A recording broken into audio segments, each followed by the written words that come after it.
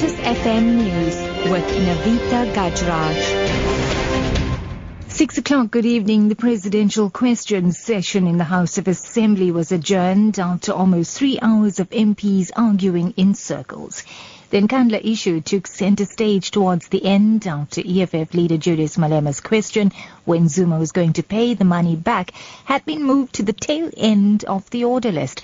Now, Zuma's reply that he would wait for Parliament to rule on the matter led to a shouting match between EFF MPs and Speaker Baleka Mbete. Malema accused the President of dodging the question. The Nkandla matter has been a big problem for all of us, because we believe strongly that you must pay something. Don't tell me about video games of Ntleko. I don't recognize those video games. He must go and play them with his kids in his house. My question is very simple, Mr. President. When are you paying back the money? Because that is what the public protector said you must do. The National Union of Mine Workers has welcomed government's intervention to avoid retrenchments in the mining sector. The union has threatened to take their fight to the streets if retrenchments go ahead. NUM General Secretary David Sipunzi says mining companies should look at other alternatives like voluntary retrenchments. The union says it will continue to negotiate with mining companies to get better pay for its workers. The union says 11,000 of its members may be retrenched. Indeed, we agree with Minister Ramatlodi that the mining companies should have pursued other alternatives than shortcut solutions. The NUM believes that companies should look at alternatives such as shifting workers to other viable operations. It is for this reason South Africans should view the retrenchments atrocities meted against 1,000 workers and their families at Glencoe as unpatriotic and undemocratic.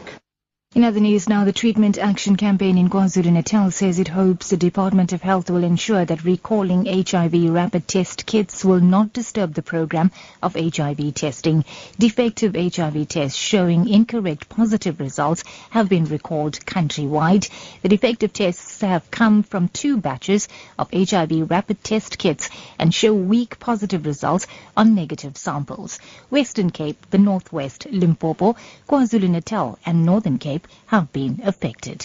The test kits are being replaced by new batches. TAC Secretary in KwaZulu-Natal, Sandile Kumalo, elaborates. The issue is very disturbing because right now we are speaking with a high number of people who are still don't know their status. We are trying by all means to reach the relevant department in regard with that matter. We are hoping that the Department of Health in KZN will do by all means to ensure that the program of HCT is always going smooth as usual. And wrapping up, the city of Johannesburg will spend 152 million rand over 3 years to build, upgrade and refurbish its bridges. This is part of the city's bridge flagship program announced by City Mayor Parks Tau in Johannesburg today. These include the Oxford, Federation and double-decker bridges on the M1 freeway, where work is expected to start next month. About 9 bridges in Soweto will be raised above flood levels after they were damaged by floods in 2014.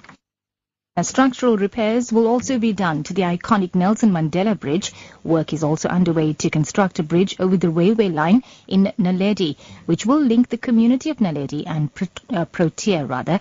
Tau has appealed to motorists to be patient during construction, as some roads will be closed to traffic. Speeding, dangerous driving, lack of courtesy and obnoxious behavior on the roads will not accelerate the construction program by a single minute. Once this is completed in 2 or 3 years' time, we'll again have full access to some of the best freeways in the world, as well as quality bridges and roads infrastructure that can facilitate the safe and productive movement of people and products.